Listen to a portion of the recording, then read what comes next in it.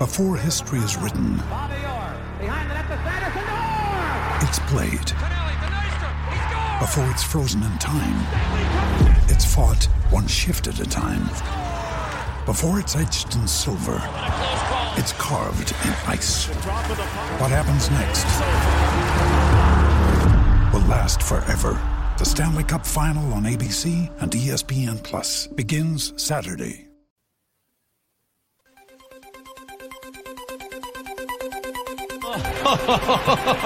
Who would be a Wolves fan, eh?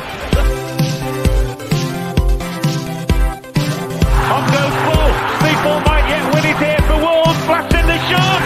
What a goal!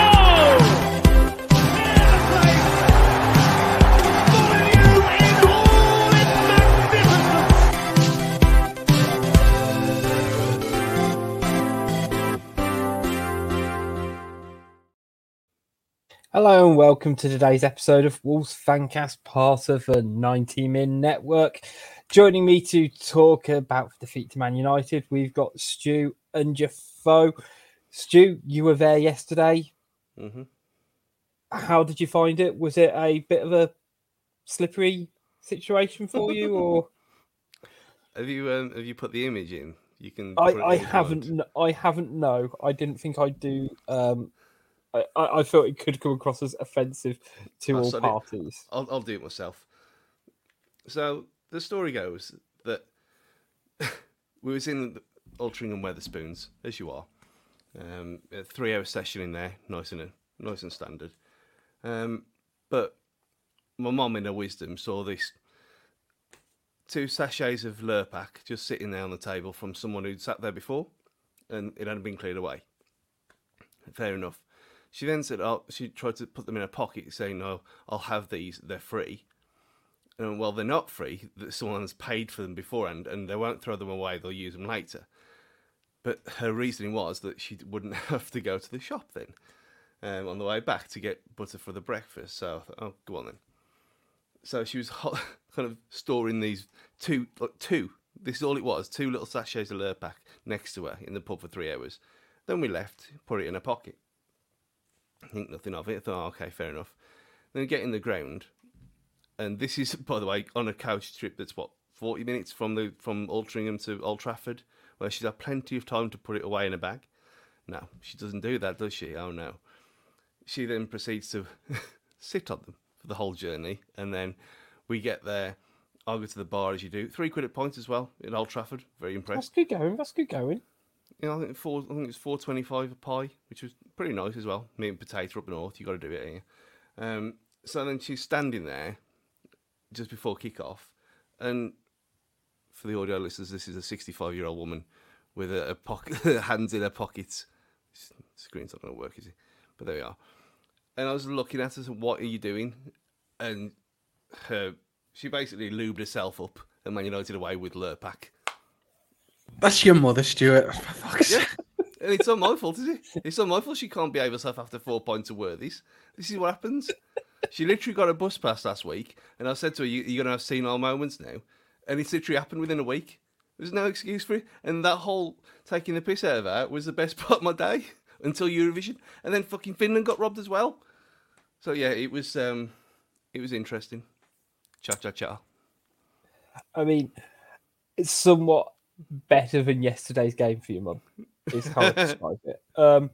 Let's talk about the game. I mean, for me, we didn't want Wolves to feel like they were on the beach, but we sort of are, aren't we, lads? So, unfortunately, the performance wasn't quite there. It did feel very end-of-season vibes, that we finished our exams, but we still have to be in school for one reason or another. But there was only one change to a starting lineup, and there'd been murmurings for the last couple of weeks, and even, I guess, when he arrived. But Sarr was essentially dropped. I mean, Lopetegui's come out and said that he's looking to give players on the fringes a little bit more game time in the last 3 games of the season. But there was only one change after, I guess, a number of poor performances over the last 6 months from Sarr. Would that be fair to say? Despite being in a defensive unit that's kept 10 clean sheets at home. So, yeah, is that bad? I am playing devil's advocate. That's Yeah. all I do here. You know this, Stu.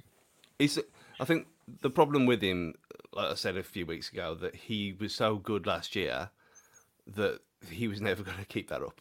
It was ridiculous levels, and he's kind of naturally dropped down a bit. And as with everyone else in the squad, they just bottomed out, hadn't they? They couldn't get any lower. And with keepers, it's all about form and confidence, and he starts doing stupid fucking things, and which is what I expected him to do when we signed him, because that's the kind of guy. Well, like when he was riding that bike around Tetnall, within months of coming here, you can see what kind of bloke he is. But you take that with a keeper like that. So for me, that was fine. The odd cock up, not a problem for the amount of things that he'll save you in the long run. But when it had started getting the other way around, where he was becoming more and more, not a liability, but his kind of confidence or lack of was spreading to everyone else in defence. So where do you make the change? But then you look at the Villa game and he pulls off a worldie and he doesn't do anything wrong at all. He's perfectly fine. I'll put the kind of face hand emoji up with Bentley on Twitter, because it's just I don't like the whole give everyone else a chance thing. It's like, we know how bad the game's going to be then as soon as you start doing that. I mean, no slight on him. He is what he is. We'll come on to his performance anyway. But as soon as you start doing that, you know the season's over, and you know that they're not going to try. And I think more of an issue for more than Man United, really, the fact that they scored by a mistake and hitting us on the break in the 90+ minutes, and they have got something to play for and we haven't, and they did fuck all. So I don't think the performance overall, we didn't create anything at all. Other than maybe a snapshot here and there. But saying that, neither did they. Other than what Bentley saved. So, I mean, to be fair, there's a level of just reverting to type fools, because we still conceded 2 yesterday. We conceded quite a few throughout the season, but we've always been dog shit up front. So, we've kind of kept a level of resilience. But Trevor, interested on your thoughts in terms of not putting out a weakened team, but giving players who haven't quite had a chance. Do you think it's good from Lopetegui just to kind of, give them the opportunity to impress? Let's say, we pretty much hit a home run January transfer signings wise, but Bentley's not had anything due to cut runs and things like that. It's difficult, isn't it? Because with Bentley, he knew that he was going to have to come in and sort of oust Sarr, but I think the more concern is with the other players like Jimenez, Podence, and such. Because unless they're out of contract in the summer, a la Traore, there is a very good chance that unless Wolves cancel their contract, which very much highly unlikely that they're going to do due to the wages that they're on, that they could still be here next season. So you don't really want to be going into the last game not playing, somebody like Jimenez for like 10 games in a row or something ridiculous. Or, not having him involved in the matchday squad in case he's around for another year, because nobody really knows how players like that will react, because they've never been in that situation here before. And it's difficult because he's got to try and keep a happy ship and keep a dressing room that's united. But having players who are going to be on the fringes and not play, it's difficult. It's that man management side of it, and that's where he's got to find that balance. And I think probably this game is probably the best game to actually do it in. Now the 40 points has been met, mathematically everything's safe. He can start messing around with things. And I think Podence would got to start against United if he hadn't done all the bullshit with his family in the previous week. But I think that's more just guessing, really. But yeah, I think it's a good thing to do at this point. Yeah, I think I was pondering it myself, and my carve line is give them a chance and give them minutes if you know they're going to be here next season.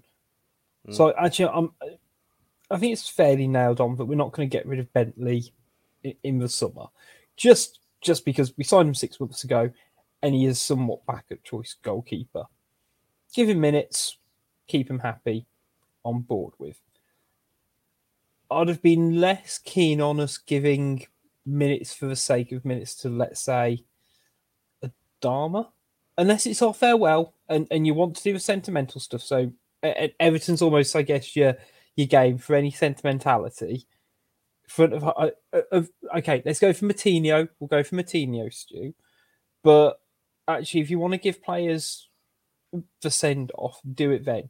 If you're looking to give players an opportunity to see how they operate in the team, so let's say João Gomez, I'd be all for if he said, you know what, against Everton, we're not going to play Nunes, we're going to play João Gomez because I want to give him as much opportunity to impress as possible. Mm-hmm. But it's difficult, as you say, because at the end of the day, they are still all professionals and they all want to play every week. And there's only ever 11 happy footballers at a club, isn't there? I think, yeah. I mean, that's spot on. And you look at, like you mentioned, Podence and his family and all the putting the tactical camera clips on Instagram, and you couldn't make it any more blatant than you want to fuck off somewhere else. But he was absolutely battered on the way out of the ground. Like, there was no redeeming features of it. Like, no one's sticking up for him at all. Everyone's just had enough. And I think you look at some of the nonsense and losing the ball in the centre circle again yesterday, and you think, okay, prove yourself then. You've had all this nonsense all week long. Come on the pitch and prove yourself. Do something. Don't piss about. Just play properly. And you looked at his performance. You look at how bad Traoré was when he came on. Just didn't want to know. Which, after all the stuff that Lopetegui was saying about they want to keep him, is a bit baffling, really. When you think, okay, play for a contract. You clearly not had any interest at all in you, which you think as good as you think you are. Up your game, and he did nothing. And there was so many times where, again, shock horror, Traoré on the pitch and Semedo started getting battered to that side. And there was times when the ball was on, Traoré comes on, the ball's not on anymore. And what's he got to do? Turn around and go backwards. And then you have people back on his back again. There's players there that have clearly they're way past their best here. They might do something elsewhere. But that's what annoyed me more than anything else. I think the Bentley thing, fine. We know he's going to be it. And yeah, that performance was great. But as soon as you looked at Raul being back on the bench, and you think, oh, for God's sake, why? What is the point? And he did less than Costa when he came on. Which, there you go. What's that say about him? Well, it's just a squad full of dead weight. And if they are going to start being, which I don't think you will do, the whole sentimental thing next week, fine, save 3 subs if we're magically 2-0 up against Everton with 10 minutes left, and bring them on for a swan song or whatever. But we know what's going to happen there anyway. And do you really want your abiding memory of Raul, Moutinho, Traoré to be being booed off against Everton? Not really. I mean, it says a lot that the 2 of the 3 highest earners at Wolves arguably shouldn't be in the matchday squad. In Moutinho and Raul. Yeah, I get what you're saying in terms of, I guess, quality of output these days, and it kills me to say with both of them, particularly Moutinho, because it's almost gone from that sliding scale as that, he's good all season to he's good in spells, that he's good for a 90-minute one-off performance to he gives you a good 60 minutes. He's great to bring off the bench for experience, and like that optimal time you have Moutinho in a team, it's just ever shrinking ever so much. Yeah, it always goes in a game, and it's not worth 6 figures now, is it? No, and yeah, big thanks to everyone tuning in live. And Paul said, respect for competition of relegation battle and try and beat Everton, and I get it, but at the same time, I think, to be fair, all 3 of them, well, no, at least Jimenez and Moutinho deserve some sort of recognition. I mean, particularly Matinho. I think that feels sort of somewhat nailed on. Raul's future's somewhat grey because he's under contract for another 12 months. Would that be right? Yeah. So whether they move him on at this point or not, I guess is a question mark, because there is a decent amount of dead wood in this side, isn't there? And there's players that, and that's a polite way of saying it, but you know, you've got players who've got a year left on their contract, so they've got to make a decision to offer new ones, sell, or keep around and let them run out, as well as losing 3 or 4 as well as players who aren't performing and, you know, aren't quite cutting it. That's an awful mix for me. I mean, when I did it in the week, then when I put the little note screenshot in, and there was 17 players who I'd keep. That's yeah. So that space for 8 new bodies in a squad that's finished mid-table. I think that kind of says everything after the last 5 years. That it's time. It was time last year. It needed a refresh. We signed 1 midfielder in for the first time in 4.5 years or something like that.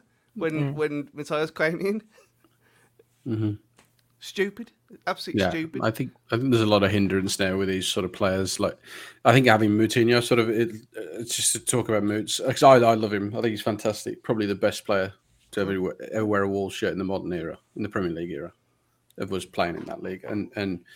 But the thing is, having somebody like him in the matchday squad, it hinders Joe Gomez. It hinders Boubacar Traoré when he comes back. You know, the players who are going to be here long term and that have careers ahead of them shouldn't be hindered by a 36-year-old. And you say about Raul and showing him respect. Fuck me, that banner that all the fans paid for that went up during COVID to support him after that injury. I think that was enough. I think that showed what people actually cared. I think we don't need to be giving him minutes and giving him appearance bonuses because we give a shit. Well, yeah, that's just more money shitted down the drain. Yeah, the whole of last season, everyone was behind him. Everyone knew it was going to take time, and if he ever got back to what he was.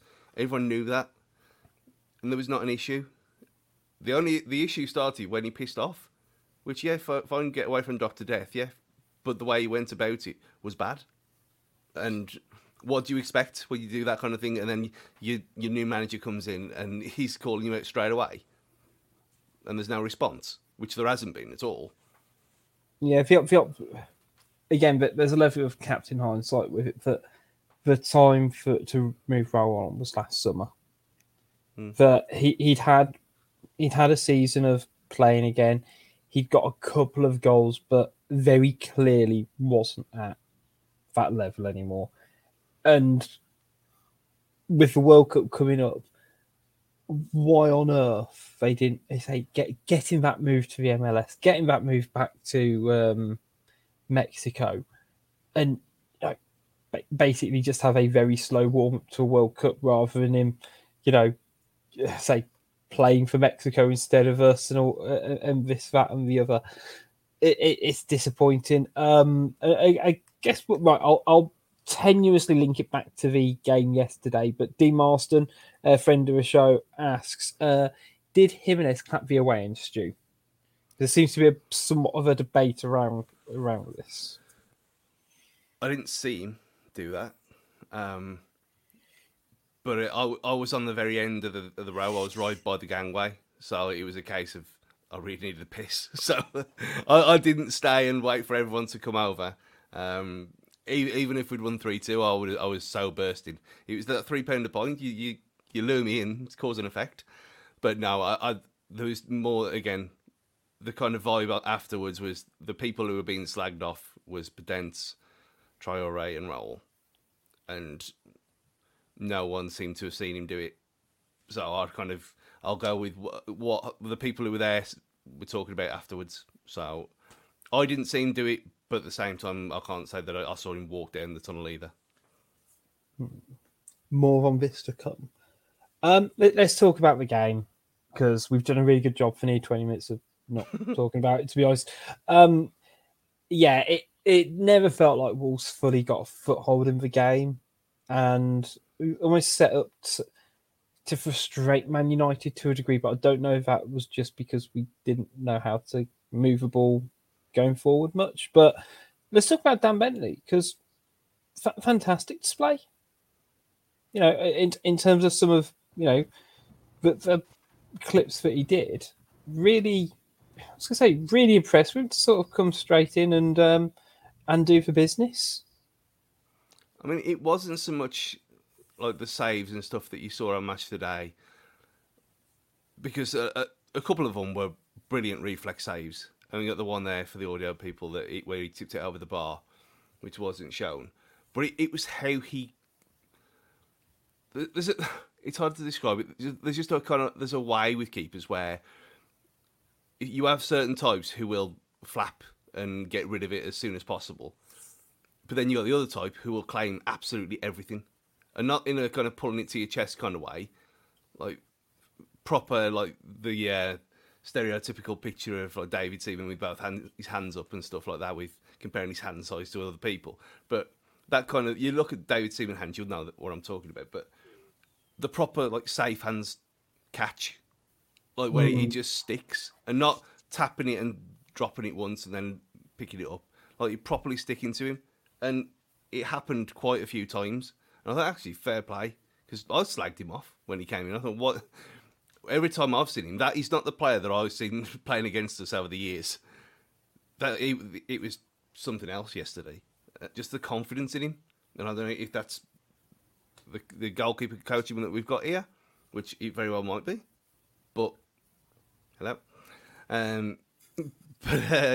Yeah, he was just really... He didn't look like it was making his debut. And yeah, obviously he's not a kid either. Is he 29? Something like that. He's not a kid, so he ain't going to be fazed by it. But to be making his Wolves debut and Premier League debut overall in that stadium, he didn't put a foot wrong. He was great. Yeah, brilliant. Some of the saves were up there. That was unorthodox.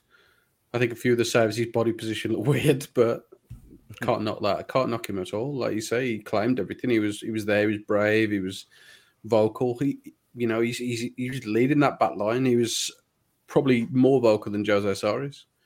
And you say he was a confident performance. You know, you say Premier League debut at Old Trafford, a team that are chasing Champions League football. They're still in pole position to do so. It's not bad. You can't knock him at all. And to be fair, the two goals, the one hits the post, and the other one, it's a cutback. So you can't do anything about it. So yeah. Fair play, hands up to him. He's done really, really well there, and I think it's good to have somebody who now you can say Jose Soares is going to be pushed by that performance, because Bentley showed he's a Premier League goalkeeper yesterday. His distribution as well. There was a couple of times where when he caught it, as he did, and then properly bowled it out to start a counter-attack as well, which Sarr did last year, but he hasn't done this year whatsoever. Which you think, well, if Bentley's doing that straight away, it's clearly not a directive to anyone to not do that. So, who knows? But again, even doing that, he did it with confidence, which was amazing to me. Yeah, the one throw out was brilliant, wasn't it? Yeah, genuinely really impressed by him. And to be fair, he's a keeper with a lot of experience under his belt. So he's in, I guess you could argue, a prime of his career. Whether he's got enough to be a number one goalkeeper, I'm not quite sure. But I think we were somewhat blessed with Sarr last season. And it's going to sound bad when I say he can't, put the wool over our eyes, because Sarr saved us a lot of points last season. But I think that was more to do with how bad everyone else technically was sometimes and how good he was in form. Whereas I think how Bentley is doing it, we're judging off one game, which, to be fair, we still conceded two. He had no chance with the first one, and the second one, again, last minute, essentially, a one-on-one. But positive signs to come, and I think if it at least gives Sarr a level of competition. It's always difficult with goalkeepers. Then I'm all for it. You know what? Just before we move on, when you say would he be good enough? Like I mean, there was Bristol a guy, City, wasn't he? yeah. But there's a guy who, again, is just. I presume he played today. He kept a clean sheet at the Emirates, and Jason Steele, who out of absolutely nowhere has looked like one of the best keepers in the Premier League. And I just had to check how old he actually is, and he's 32. And you look at his career, Middlesbrough, 131 appearances, most of them in the Championship. Northampton, Blackburn, Sunderland. And he's been at Brighton since 2018, 12 appearances. He's been at Brighton for 5 years. Yeah, but again, just the whole time they've been in the Premier League, yeah, just as a number 2. That almost hurts my head. So But- he's been given the chance, and he's took it. So yeah. there's no saying that it can't happen. We've seen it before with keepers who come up through mostly being promoted with teams, and they just take to it straight away. So there's no ruling it out. And that performance yesterday was not a guy who seemed shy in any way. You've got to look at players like Emi Martinez, haven't you? Where they get regular game time. Because he come down to Molineux, he played a few games, but in front of him was probably one of the worst back fours that we'd had at the time. Yeah. And it's like, goalkeepers always get a bad rep because if you can see goals, they always look to the goalkeepers. They don't say, what have the defence in the midfield done to fuck that up? Goalkeepers will always get a bad rep for a shit defence. And, that's why you see these ones come up and do well. That's why Steele's done well with Brighton. Because you watch a lot of games. You even watched the Notts County playoff final yesterday. And the goalkeeper, he didn't do anything wrong for a lot of the goals. There were deflections or they were just mistakes by players. Even down at that level, they could play probably a couple of levels above, but nobody gives chances to them because of stats and stuff like that. When you just go and look at a goalkeeper, you can see if he's good. Just watch him play.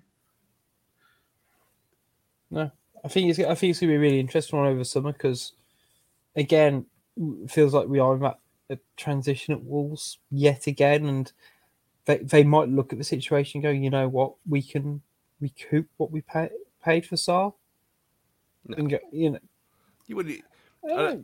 I still think that there's a Sarr with confidence is miles better than what Bentley could ever be, but it's getting that confidence back is the problem. I was going to say, and that's such a hard thing for a goalkeeper. And your Jason Steele's a perfect example because the last club he was at before Brighton, Sunderland, when they got relegated, and I don't know.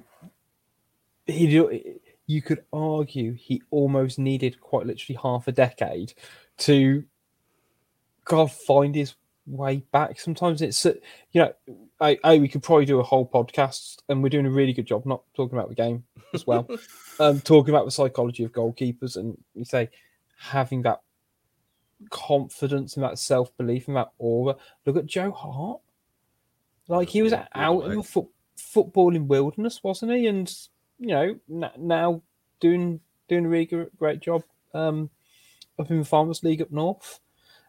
But anyway, right, game. Player who doesn't usually make character mistakes like this, but Kilman for the first goal. I don't know what he was thinking of. Yeah. He hasn't done that. I can't think of him ever doing that before, where he's for some reason stepped out like a kind of. Well, they're using the reference in the full Monty, the Tony Adams step up to catch him offside, but he's gone too far with it, and I've got no idea what he was thinking of. He was never winning that ball whatsoever. I mean, the pass was great anyway, but still,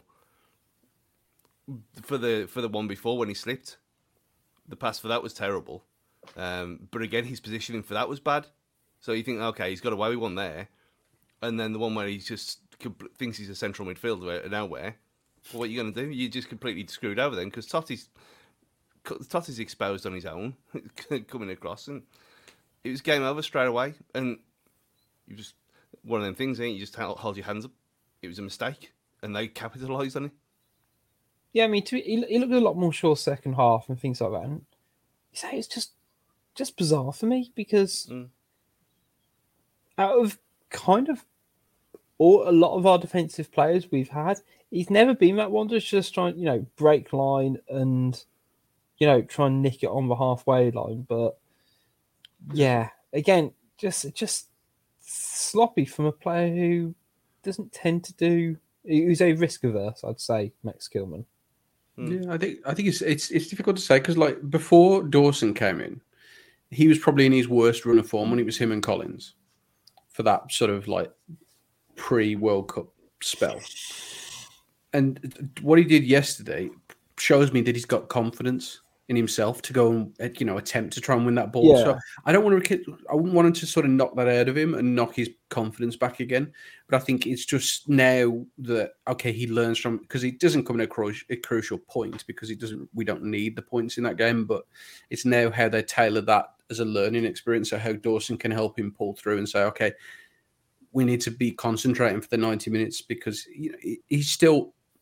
I don't think he's 25 yet, so he's still like learning because he's not played a huge amount of first team football in his career. So he's still got to adapt and learn and make mistakes. And I think people shouldn't, people say, okay, yeah, it's a mistake, but people shouldn't like get on top of it. That's what I'm saying. These people don't worry too much about it. It's now watch him next week how he adapts. So if there's a similar situation where an Everton player has got the ball and got to turn with it and go, that he doesn't do it again, so he doesn't step in again, and that's how he's going to progress and become a better player now, and that's his learning point and how he adapts. Well, I get that. That was sort of one of my touch points on it in terms of who you do it against as well, because I think he probably gets away with it if he does it against Everton. A, because I think he might win the ball in the first instance. And B, you don't get punished for mistake in the second. And, all right, Man United get a bad rap, but they're a top 4 team and are on the improvement side of things for me. They are a team who are getting better from the last 6 months to the last 12 months. And, I've seen Man United fuck up those situations. And they had a couple of chances before in the first half, particularly Anthony with the header where he, where he headed it over. But for them to actually have the clarity of mind, then, actually just work it through us very quickly, very efficiently, to then lay it off for an open goal. That's a sign or half decent side for me. Whereas I think you say, if he does it against Everton or whoever, I don't think we get punished in the same way. But also, I think he responded really well second half. And I think they did have that bit of a rally second half. Yeah, they did, but it was just so fruitless. And I think a lot of it was down to Hwang again, to be fair to him. He's come back a different player this time around from his latest injury. He looks fired up. And like he looks... He doesn't physically look like he's bulked up like what happened with Neto over that one summer. But it's almost like a mentality shift with him. Like he's not going to get bullied off the ball anymore, and he's gonna do as much as he can. He's going to be slightly more physical. I think you saw it like that. I did allude to it on match today, didn't they? That he thought about diving and just carried on when he was through on goal. You know, well, fair play to you. A lot of players, like 90% of players these days, would go down there and get caught out and look stupid later on. But he didn't. And I think him being so direct did help things later on because no one else was going to do it. I was going to say with Hank, he's definitely someone I can see staying around next season as a squad man. Yeah, definitely. I guess, I say, apart from a lot of huffing and puffing, and it did feel like there was a lot of huffing and puffing, was there any real other standouts for you guys? I mean, for me, it very much felt, I mean, you look at the XG as much as anything else, and Man United's 2.9 to our 0.41. No, I think that, 0.41, sorry. That 0.41 very much felt like an accumulation unfortunately.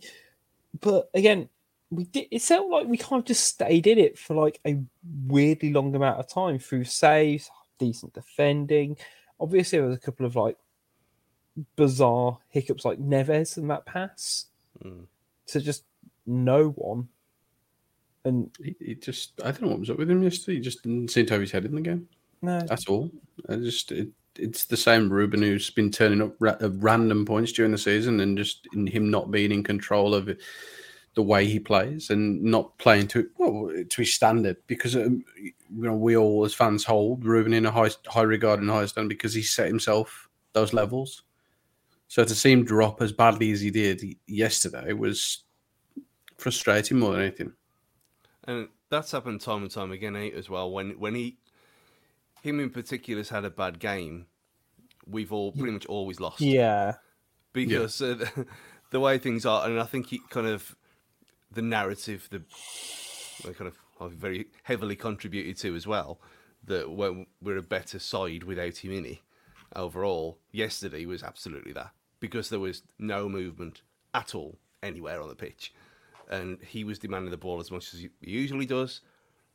But when his distribution's as bad as it was yesterday, you're not holding to nothing because you've got nothing. You got nothing at all. You can punt the ball long, but long is getting to the halfway line, and then there's nothing there. And then you're going back, you're going your horseshoeing again, and yeah, it was when he has a bad game, everyone else suffers. And I think that whole situation with him, I'm presuming we'll come on to it later as well. It's going to be very interesting there because when you look at things like that, you think, yeah, he could have had no qualms about being took off at half time because he was poor, and we needed something else, and we didn't get it. No, we didn't. I'll say before we kind of talk about Lopetegui's a little bit after the game, that second goal did come in the end, and again, I don't know what it is about the Man U player who scored Garantia. I just find him so Yeah, you heard me. Say it again. No, because I'm scared. But I find him so thoroughly dislikable. I don't quite know why.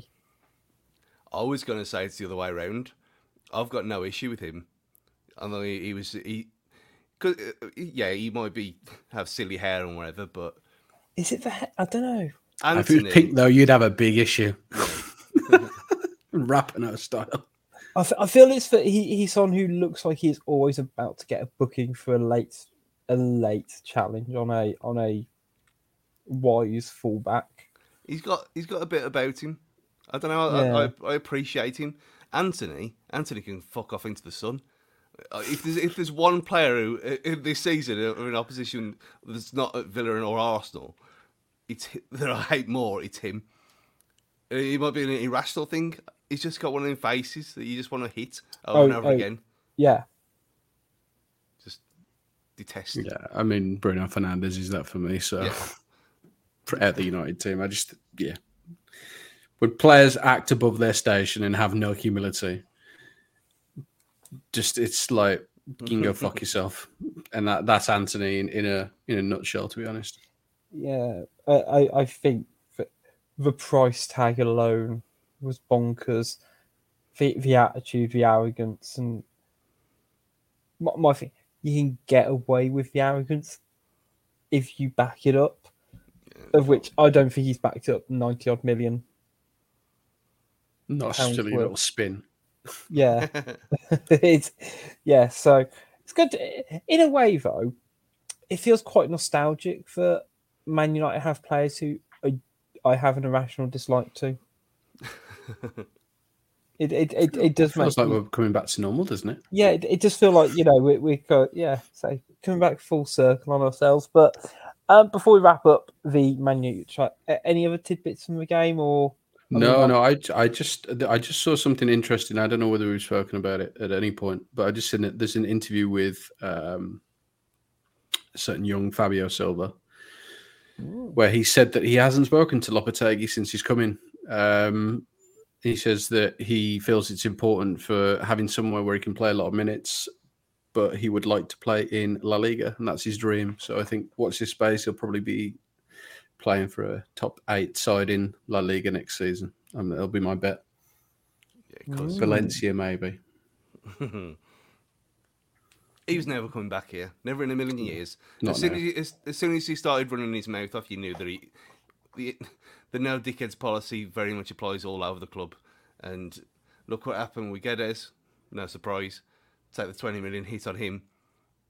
You're going to take a 35 million hit on Fabio and get, well, not that much, will you? You'd probably get about 10, 15 with add-ons, I suppose, for someone to take him off our hands. He ain't got a future here. Not one at all. No, but there needs to be a huge turnaround, doesn't there? Well, the more the optics, as it were, for me. The more he talks, and the more, I mean, there's a certain section of, so the more mature part of the fan base who hate him anyway, who are never going to get behind him. And the more he comes out with his shit in public, he's going to get the young ones on his back as well. So at his age, you'd think, yeah, you might be still young, mate, but you're experienced now. And you know what happens with this. And he just looks like he's just pushing for a move away. Which, again, you can't really blame him for how he was treated here before, which is fine for him, but he ain't got a future here. Not a chance. No, I think especially, I don't know how much I can't read into, Lopetegui's not talked to me, because... why would he? Why would he? He's literally kind of... I don't even think he came back to England when he switched loan spells. I think he just literally just went off the road, to be honest. So his future, I think it's a tricky one for me. Defoe, you're right. If a Seville coming for him, if they have a bit of a rebuild in the summer after their topsy-turvy season or wherever, who knows? I'd love to see it work out, because there was such a hoo-ha when he signed. But at least Gully's just got to see him make an assist for Xavi Simons. I was going to say, great goal. The assist was pretty simple. The goal wasn't. I'm pretty sure Gladden scored today as well, if I read correctly. Which is just simply wonderful. We should be trying to sign him. Saying it now. I'm saying it now. Lopetegui post-match said, "Today we have tried. I don't have anything to say about the attitude of players. We played against a very good team who have different aims than us," which kind of screams to what we're saying. It's like, Man United is still pushing for top 4, top 3, and our lads are still a bit on the beach, aren't they? Which is frustrating, because, we're going to come up to season ticket renewals and people are still going to be on the fence with it. And I think a lot of people got their renewal letters this week. And without kind of going through all the figures, because I will get them wrong and it'll be really boring content for you all. I've stuck it up on screen for anyone listening on the on YouTube. Check over on Twitter and also the YouTube page if you're listening to this. But essentially, I think ticket prices have roughly gone up by around between 3 and 9%, depending on where you're sitting. Is that about right, Stu? It's about 35 quid. Yeah, it works out about 35 quid. Yeah, so a few extra quid a game. There was the usual meltdown rather, and I don't know what people expect anymore. You just put that graphic up every year. It's gone up. Why all of a sudden would they not put it up if they could? And which is the problem, because they can, and they know full well that they can. And while we've got a waiting list, which amazingly we still have apparently, there's always customers, as we are now, waiting in the wings. Not in the Billy Wright wings either, just generally. But it could have been a lot worse. And like for me, 722 quid, 38 quid a game, Premier League football. Don't really care, to be honest. It's less than 40 quid a game, which is kind of across the board now. You go and look, another whole thing of, you look at the price of gigs and all that kind of stuff, and it's astronomical at this point, how much these things are. The cinema, it's what, 20 quid for a pass for a month, watch as much as you want, fine. But it's football, you ain't got a choice. You ain't gonna go and watch them lot down the road, as all them bellends keep saying on Twitter. And you can moan and whinge about it all you want, but it's not going to make any difference. You're just going to wind yourself up. And you can say, okay, it's not as bad as we thought. I thought it was going to be 800 quid this year. Next year, it probably will be. But that's an extra night out now. Then look on the bright side. Obviously, we all, like my interview with Dan on the Trust, and they were campaigning to get a price freeze. They've just ignored it, and then just gone ahead and just carried on as usual. So it's one of them things. It's an extra £1 a week. Everything's gone up anyway. They were always going to do this. Fair play to clubs who don't. But it's Fosun. They're not going to change, are they? So we can moan and whinge all we like. We can campaign all we like or whatever. Going to make no difference. So just consume your energy. If you don't want to go, don't go. Simple as that. If you do want to go and you think, okay, it's not a bad deal, which when you compare 722 to 500 quid literally 5 years ago, it's clearly a bad deal. But they've got a monopoly. Yeah, and also quite a few things that I guess have happened in the last 5 years. Yeah, exactly. And so it's for me, it's not that bad. It's annoying, yes. Am I going to praise them? No. But at the same time, it's better than I thought. So from that point of view, I was pretty pleased. But the fact that you are pretty pleased with paying 36 quid more and effectively, 20 quid a week for 9 months for something that generally pisses you off every week, it is what it is. Make your own choice. But whinging about it ain't going to get anywhere. And you're just going to wind yourself up and end up like Russ. Love you, Russ. I was going to say, I did see a shout on Twitter, and I'm sort of on your camp in this, Stu, that, you know what, if you want to vote with your feet, vote with your feet. And it is gut-wrenching to be priced out of going to football matches. But I'd be fascinated to see how many people that's happened to, because it's happened to me. Well, it nearly happened to me last year. This time last year, I came on here and said the same thing. Yeah. And then they changed it to 9 months, and it was sound. Which again, they don't get enough praise for doing that, because not a lot of clubs do it. Which I think is fair enough. And I think it was 93% renewal last year. Yeah, I mean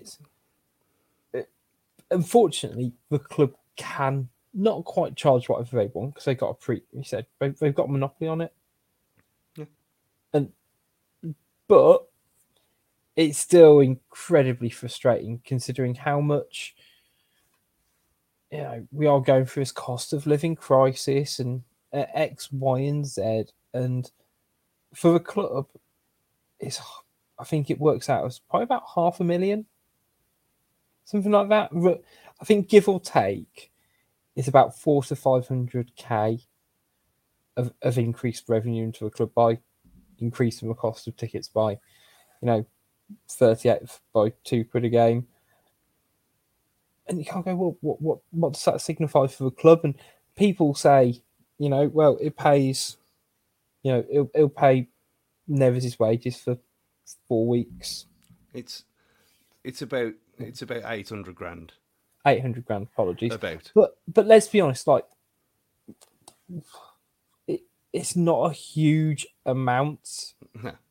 But for club could argue, well, hang on, it pays for, actually 800 grand pays for pretty much, pays for the entire media department, or it pays for such and such, or it pays for, subsidising parts of the Wolves Women or the Youth Academy or this or this or this. And it's always tricky unless they sort of say, we're having a price freeze, and, it almost comes back to the age-old question as well. How much do you think it's worth? We talked on the show last week about, ticket sharing and things like that. And ultimately, that's something that does drive up ticket prices because they know that there's a market for people to spend more on them for these one-off games as well, and it's all frustrating. I did hear an amazing shout on Twitter, which was it'd be great to see if a local business came in and offered the club the exact amount that ticket price increase gains them, not to put the ticket prices up. Would be the best bit of marketing you would see. Gobsmacked how that would work. Just not for marketing, just we've paid it. It's your ticket increase in association with Topps Tiles or something like that. Yeah, pretty much. So we'll see, I guess. But I mean, let's be honest, it ain't going to affect renewals, is it? No, of course it No, isn't. no, it won't affect renewals. It won't overall ticket sales. Sorry, before people get on my backs. But if I don't know, it's a really tough one because everyone like watching your team play, and it's like everyone's probably got that pinch point. And Stu, as you said last season, they tried to make it a bit more flexible for people as well. So, yeah, it ain't going to change anytime soon. We're not going to say it's going to go back to the prices that it was 5 years ago. I mean, back in 1819, you could get a season ticket on renewal for less than 500 quid, less than 450 quid in the South Bank. It's so 20 odd quid for a game. And you just wait for the new FFP stuff to come in next season as well, and you wait and see how much the prices are going to go up then, when things are based on your income and not just broadcast rights and all that stuff. Then people will have a shock. That could be potentially horrendous, but we'll see if it happens first. I think there's sort of this, and nobody really has mentioned it. I'm going to look at it from a different point of view. That we've suffered because we've had in our recent history so many years of mediocrity, and people who own the club who haven't want to put money in. Like I know Morgan built one stand, he built one stand, but it's like the points where we should have built the ground and improved it, and the Steve Ball stand should have been changed. That's when the ground could have grown. And now we're in this sort of boom period.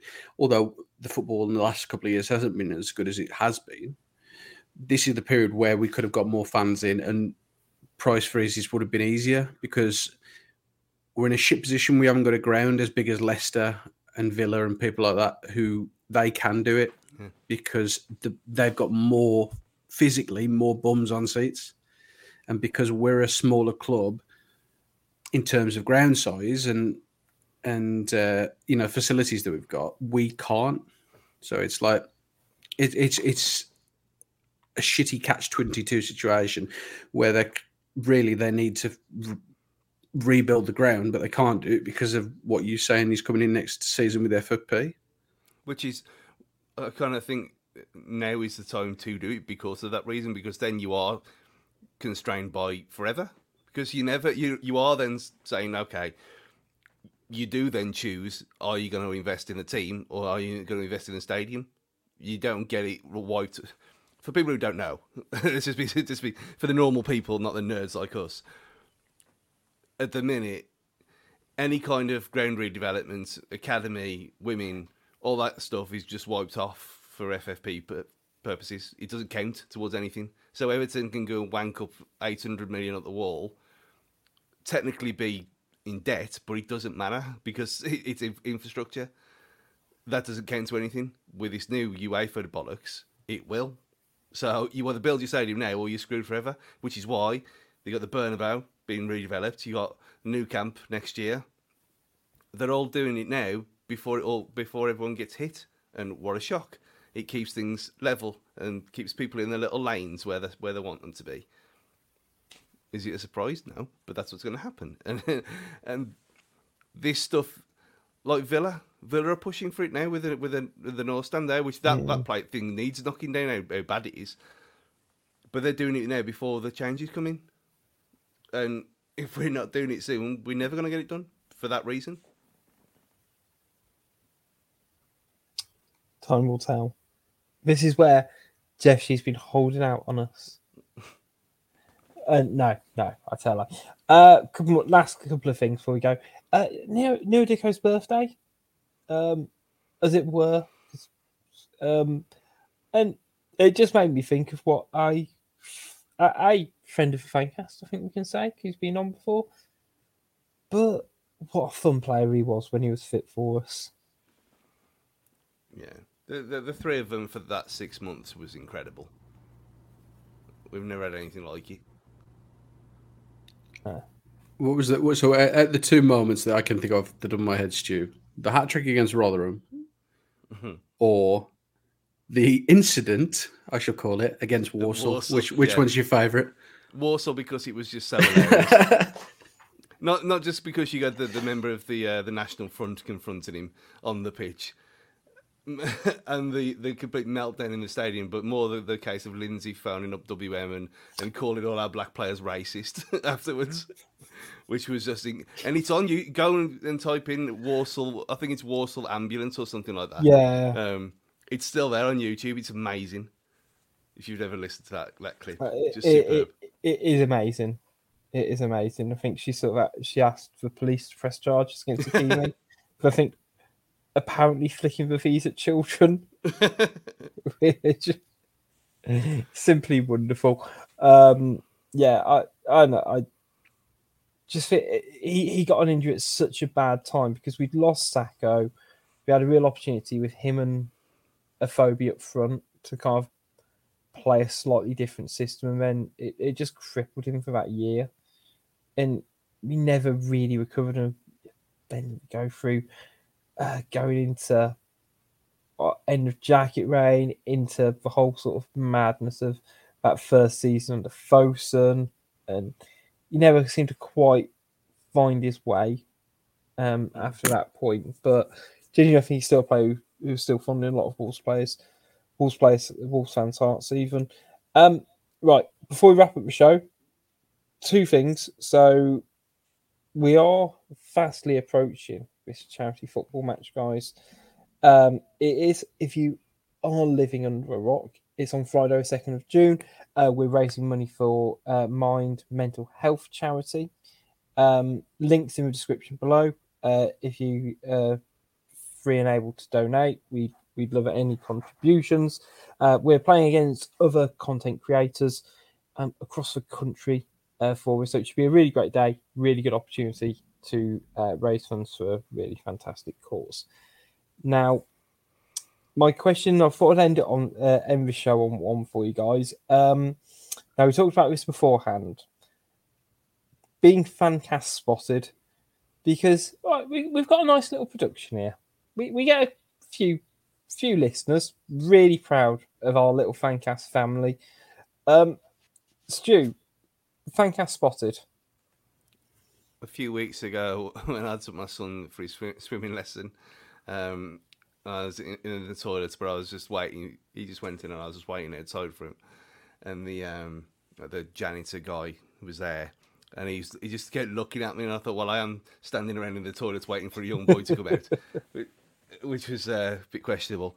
And I went, "You're right, mate." And he went, "Yeah, I'm just waiting for my son. He'll be out in a minute." He went, "No, I know you from somewhere." I went, "No, yeah, I don't think so."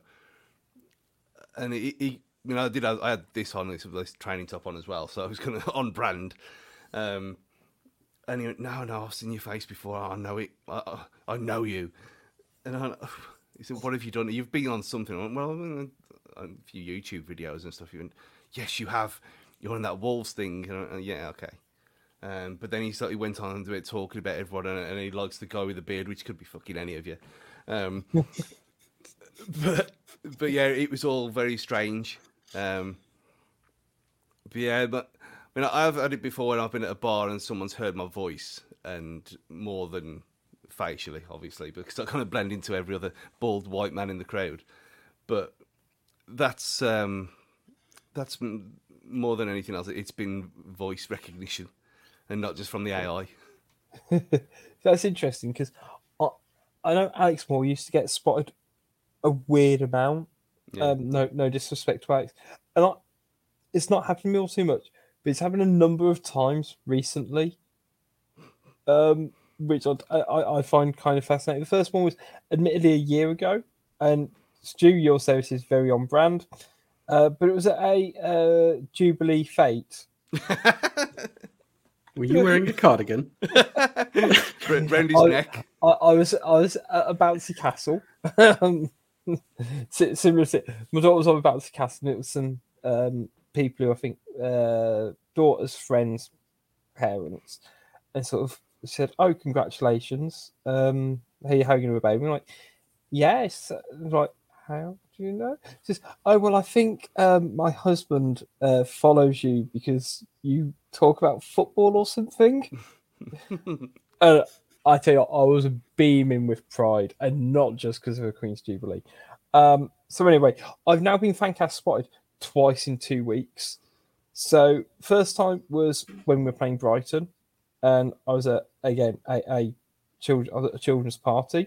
I was chatting to one of the other dads there, and he just randomly brought. We were just sort of chatting, and sort of all of a sudden he went, "Oh yeah, because you do a Fancast, don't you?" It's like, is it Rich?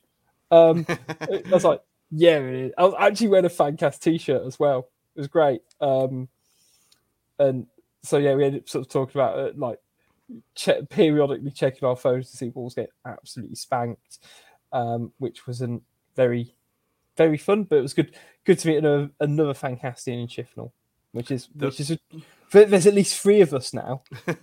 So, you know, we clearly I'm quietly, you know, just knocking down doors and down the high street, just, you know, any Wolves fans, you know where we are, at Wolves Fancast, Twitter, Facebook, Instagram. You know the drill, guys.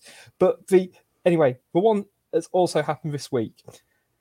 Technically, I didn't speak to this person, but I got a text off Dan, earlier, saying, "Were you at the Peter Rabbit train thing yesterday?"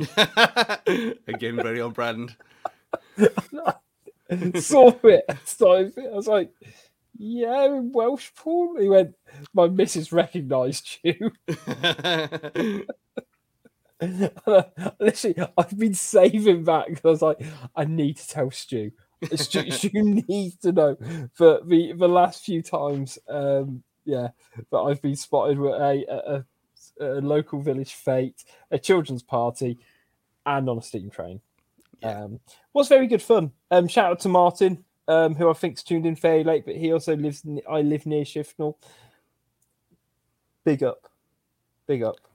There was one other one where my well, I'm not going to name him just because he might get all embarrassed about it. But there was I've worked with someone who listens and watches, a fellow follower of our endeavours, and when he realised, because there was obviously she had a picture of me with her kids and stuff, and he was like, "Oh, no way, you married to him."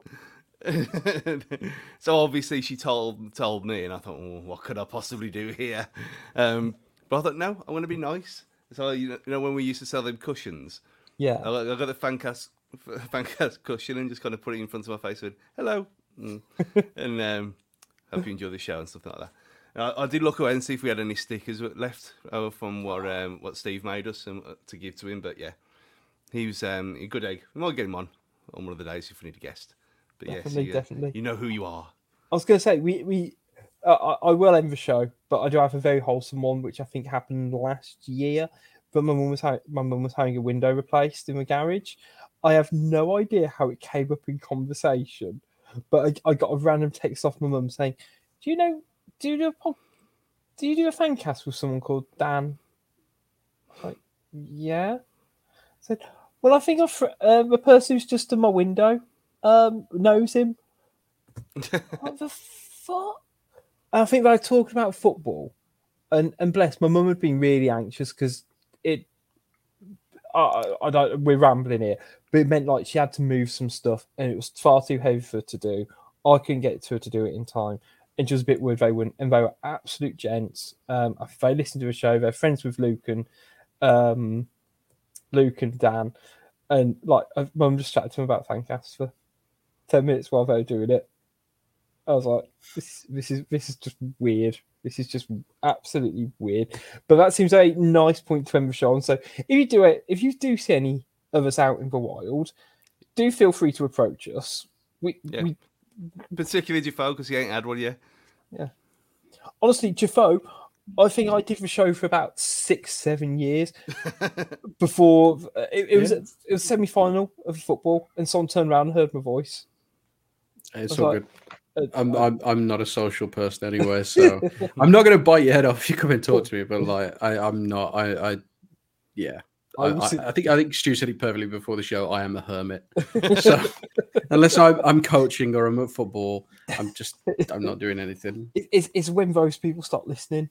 That's when you'll know you've really got through to them. But that seems a good point to end the show, ladies and gentlemen. We will be back towards the end of the week to preview the Everton game, bring you any news and views coming out of Wolves. As I mentioned, feel free to donate to our charity football match coming up in a couple of weeks' time. Big shouts out to 90 Min Football Network as well. And keep up to date with all things Wolves Fancast at Wolves Fancast on Twitter, Facebook, and Instagram. Until next time, though, it's goodbye from Stu. Leave your Lurpak where it belongs. Goodbye. Lessons for life. It's goodbye from Defoe. Arrivederci. And it's goodbye from me. See you next time, everyone.